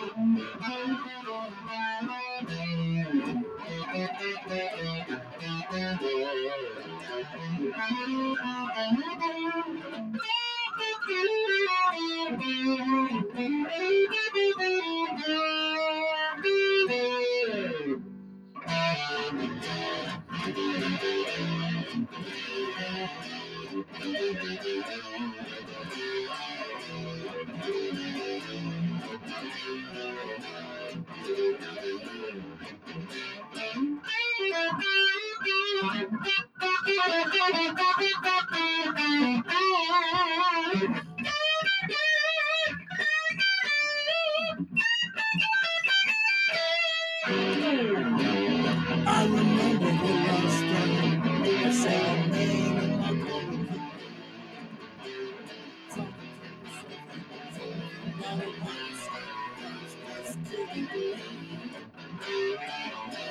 They say I'm not quarantine. Say I gotta wear a mask. What the hell's happening? What's going on? Tell me how long this will last. Sudden death in the middle of the night. Dreaming. They take a needle and they push it in. It's like I'm dying. Dying. Oh my God. What can I do? Comatose. Comatose. Comatose. Comatose. Mama.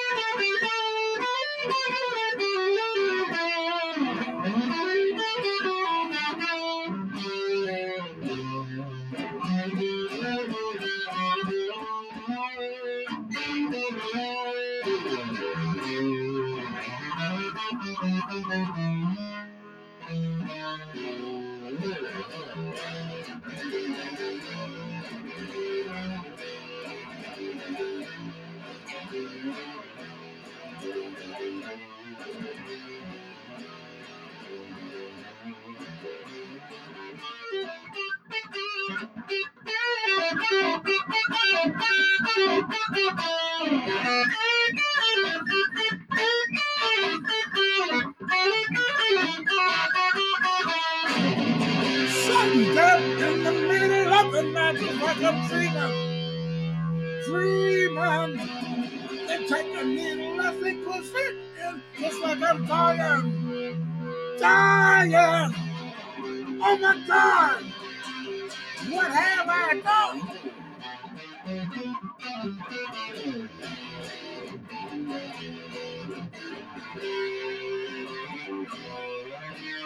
Oh no! Oh no! Oh no!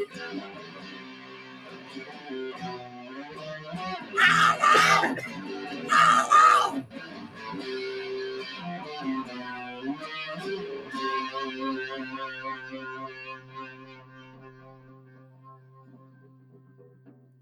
Yeah. Woo! Do something like I that. tell you what, you know what? You're a part. You have been a part of many firsts in the state of Ohio, and this is the very first live performance here in the Boondoggle Bunker. Oh yeah! Go God! Go God! Add that to the list now. Well, thank you. Thank you, my man. brother. I'm glad. Like I said, I wanted to try and hook it up, like I do most of my interviews, Skype and stuff. But Right. I'm glad that it worked out this way. Oh yeah, it feels better and stuff. Because I get sit here and sit, and I can feel like a TV announcer too. How you doing, folks? In today's weather announcements. And I keep getting weather announcements. I guess we got another storm coming. Oh in or hell whatever, no, so no! God damn it! Just smelled it. Yeah. No! So I don't want to keep you guys too much longer before the right, roads yeah. get What time crappy is or it? whatever. It's 6:00, but Holy I shit! want to ask you some of the questions that I normally ask artists that I have on Sure. before we get ready and wrap up. Mhm. Who are your top 3 bands?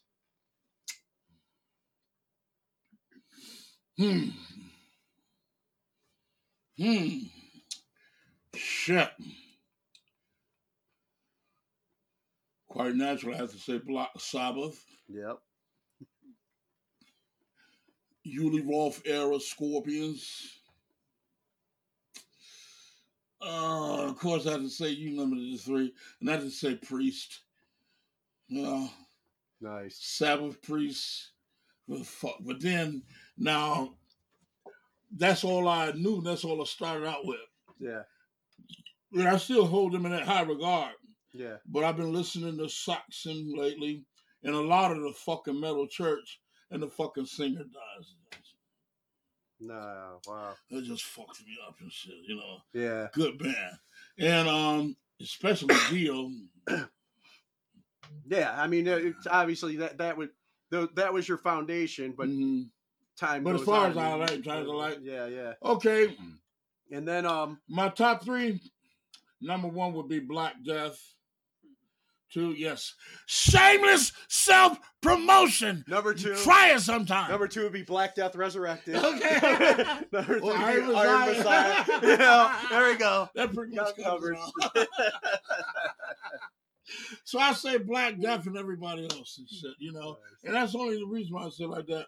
And I tried to purposely not to listen to other artists because I wanted my thing to be authentic. Yeah. But you've always been a big advocate for the Cleveland metal scene. Oh yeah, without a doubt, man. That's without a doubt been awesome. Everything that you've done. It was the fucking Cleveland metal scene that told me.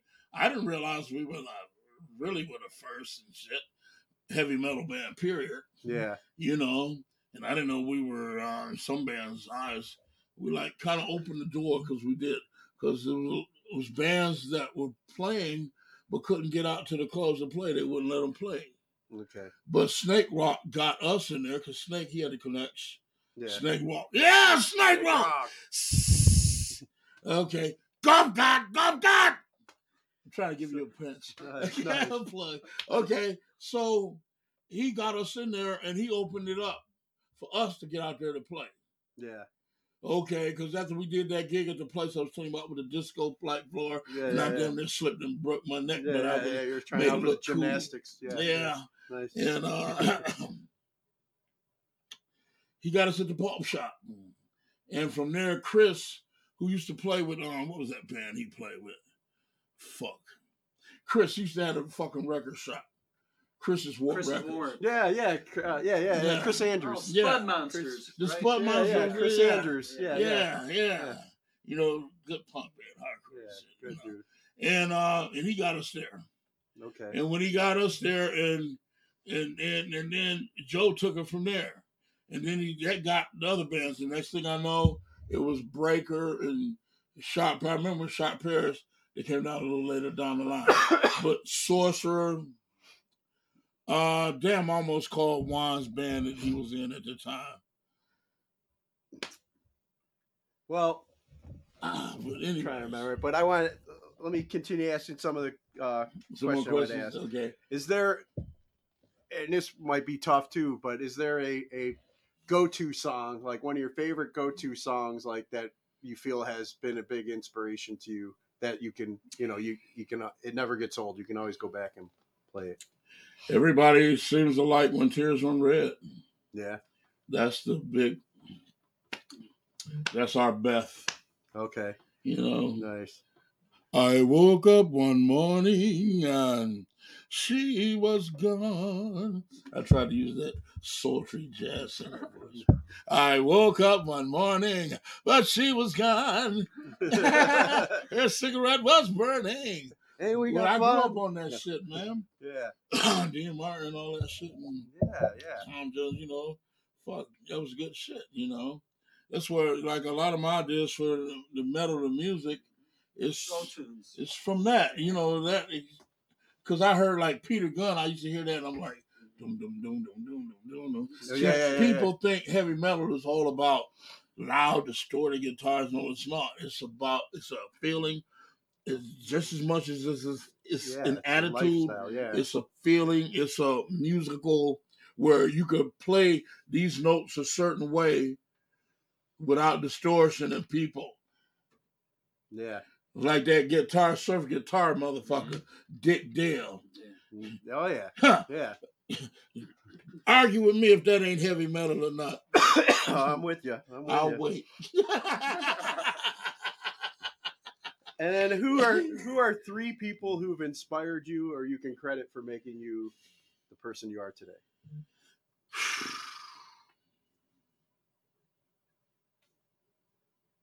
The Most High Yahuwah, first off, who protected me, watched over me, and guided me through the life experiences that my 40 years in the desert, so to speak. Mm. And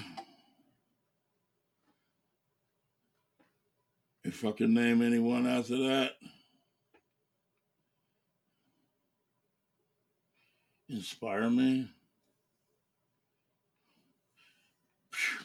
Well, after him, it's a tough act to follow. Yeah. So I guess I just had to say myself. Yeah. You know, I mean, insofar as not trying to sound egotistical or nothing like that, but I just put it in my mind. It's just as simple as picking up a fucking bloody book and reading it. You want to learn something? You want to know how to do something? Pick up a book. Yeah. You want to do something and you really want to do it, you fucking lock that in your mind. You lock that in your heart. Well, your heart's up here. Okay, because this motherfucker don't think, it just pumps blood. But the heart that thinks up here. Yeah. Well, it's all connected. Yeah. You got to have that drive and that determination. You got to, you know, shit, I could have been a fucking wrestler and shit. I could have been a lot of motherfucking things to apply my charisma to and shit. Hell, I even use elements of wrestling in my fucking thing when I walk to the stage. Yeah. Nice. Like the set is right. You got to bow your elbows like you lift a lot of weights. Because you can't hold your arms straight. Imaginary lat syndrome. Yeah. Square the shoulder, put the shoulder pads in. Nice. Then when I get in front of the mic, there's something, oh yeah. You know? Yeah. Well, you see what we've got here. Woo! Is a failure to communicate. You see, it's like this. That was good. I'm Slick Rick Siki Spacek, and whether you like it or not, woo! I'm your world heavyweight professional heavy metal champion. Yeah. And with that, we'll end today's show. Yeah. Okay, but actually, we still had a belt because we did this thing back in '83, which led up to us doing the album. And for Bill Peterson to greenlight the album, we played on that Cleveland Metal compilation album, right? Okay. And the BBC Rock Hour used to have this contest every year, and we won it for musical styles. It was 7 categories of music. We won for North Coast. It was for the North America, the whole coast. That included Canada too. We won the heavy metal, hard rock and roll category. And then you had your other bands that won the disco, jazz, blah, blah, whatever. Okay. So I got me a TNA belt at home and shit that I slap on my shoulder. So we're still the champs. Because they never had another one after that. Okay. It seems like every time Black Death plays a festival or play, when's the last time the Brave Words and Bloody Knuckles Festival was held? Yeah. You remember that? Last time they had it was at Cooperstown Sports Bar. Okay. We played there. Okay. Never happened again. There's a couple other festivals. You're a jinx. We never know. Well, tough act to follow. Well, you know, I might have to reach out to my buddy Dan Jansen, see about if getting you guys on incarceration next year out there at the Mansfield Reformatory. Oh, the playing some. Fuck yeah, I play for some fucking inmates. Yeah. Fuck, I know what it's like to be behind them bars. Are you kidding me and shit? Well, no, it's not a prison anymore. No, it's not. It was where they filmed now. Shawshank, but they do a festival there now and stuff. Oh, outdoor it used to live. be. It's the old prison. Oh, the yeah. new prison's behind it. Oh, okay. I thought I'd get a chance. But Damn. I'll say, when we connect, when we connect, you guys, I'll send some of your music. Yeah. You know. Fuck But yeah. well, real quick. All right. before we do the second sessions. Next week we go in the studio on the 26th and 27th to start the official recordings for the next Black Death record. Okay, nice. So it starts. The madness starts next week. We hope to have it out by Halloween. All right. Okay. It happened. Even if it's done before Halloween, it ain't coming out till Halloween. I got two more questions for you or two more favors to ask before we get ready. That's all? To wrap this up. Two? Yeah. Okay. Yeah. For any message that you have for our military members currently serving overseas. Shit. Fuck yeah, dude.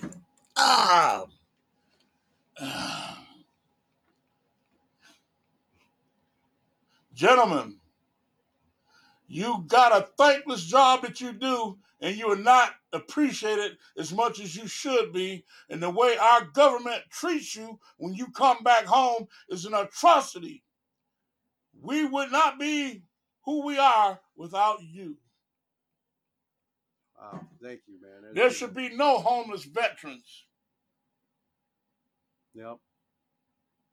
Motherfucker, you come back from that experience, that life-changing experience, what the fuck you giving some fucking bloke to catch a piece of rubber ball in $1 million?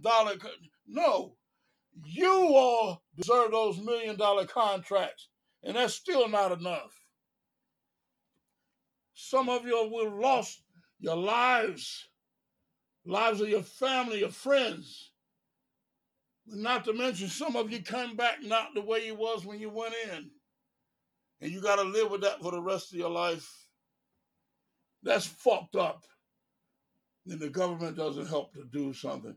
But they try to get you to come on in, you know, and you're coming in, you're doing it for the right reasons, for your country and for your fellow American citizens. You're not doing it for the politicians. You're doing it for the everyday man. Nice. That was beautiful. That was passionate. And that was the truth. Exactly. That was from the heart. You could tell. Man. Now, one last, I've heard your Ric Flairs. I heard your wrestling promos. We're going to end on one more happier note. But it's Siki, 100%. All right? I need a promo ID for the show. You're going to introduce yourself, and you're listening to today's Boondoggle. Boondoggles. Boondoggle, yeah. Okay. You edit these things? Yeah, I'll edit it. Okay. I'll edit it. Right now, we're live, though, right? Yeah, we're live right now. But hey, everybody out there. Okay. Hey, can they see us? Really? Yeah. Okay. Okay. Boondoggle. That's the name of it? Today's Boondoggle. All right. All right. Listen up. Hold on to your seats. Grab your girls. Grab your beers. Fasten your seatbelts. Because today is going to be a day like any other day, unlike any other day. The days that you've had, today is that day. And you know what that day is? Today is today's Boondoggle. That's right, when heavy metal touches down on the flat earth of Boondoggle. Oh, that's beautiful. Stay flat, my friends. And with that, we will wrap it up. See ya.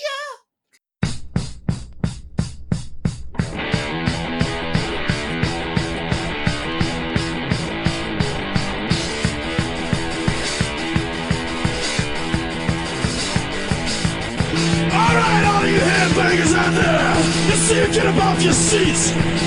Lock your doors and keep your parents out. And turn your music up.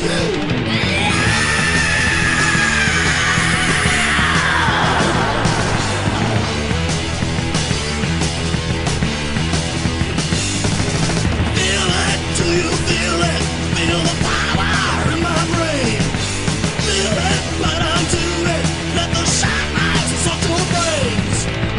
We're gonna be your leaders. We're gonna help you find your way. We got the will and the way to be damned.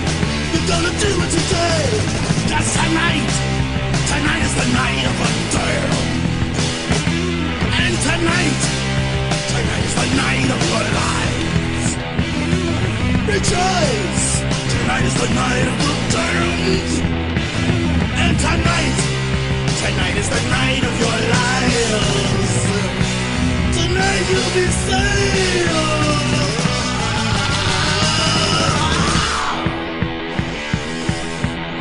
Oh, I don't think you're with me. Come on, turn your box up louder.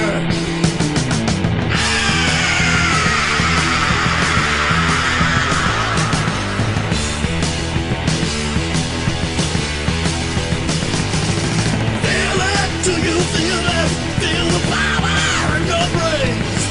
Feel it, but onto it. Let those shockwaves destroy your brains. We're going to be your leaders. We're going to help you find your way. We got the will and the way to be damned. We're going to do it today. 'Cause tonight is the night of the damned. And tonight is the night of the dead. Rejoice! Tonight is the night of the damned. And tonight is the night of your lives. Oh, tonight you think you'll be saved.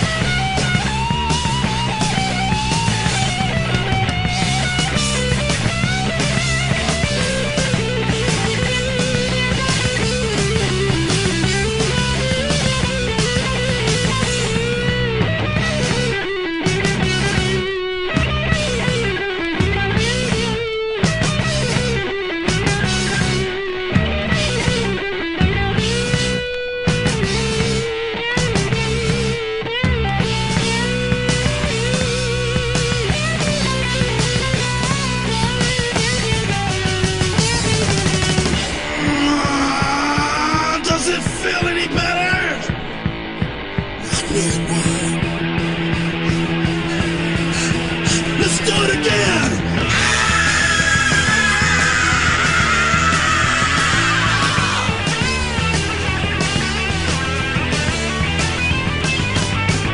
Feel this!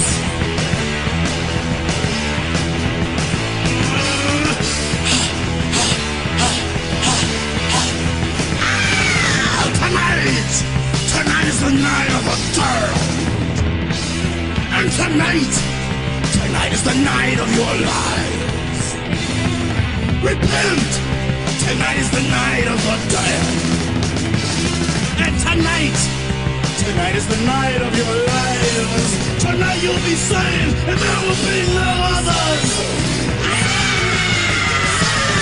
To save you.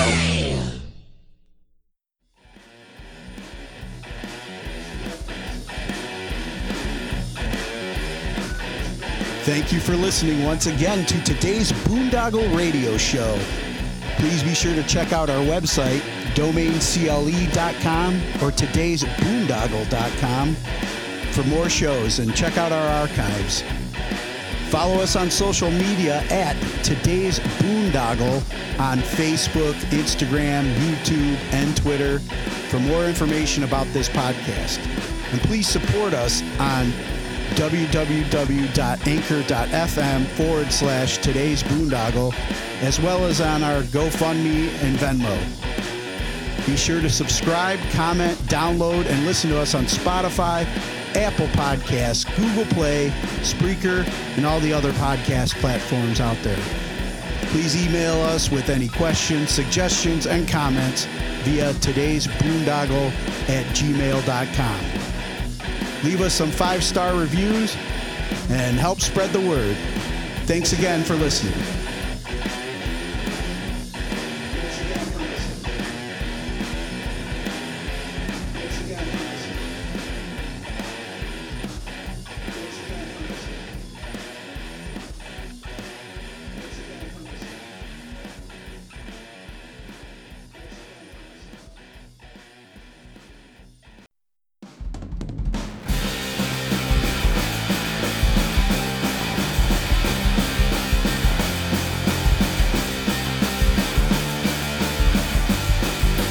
Thank you for tuning into this week's Today's Boondoggle.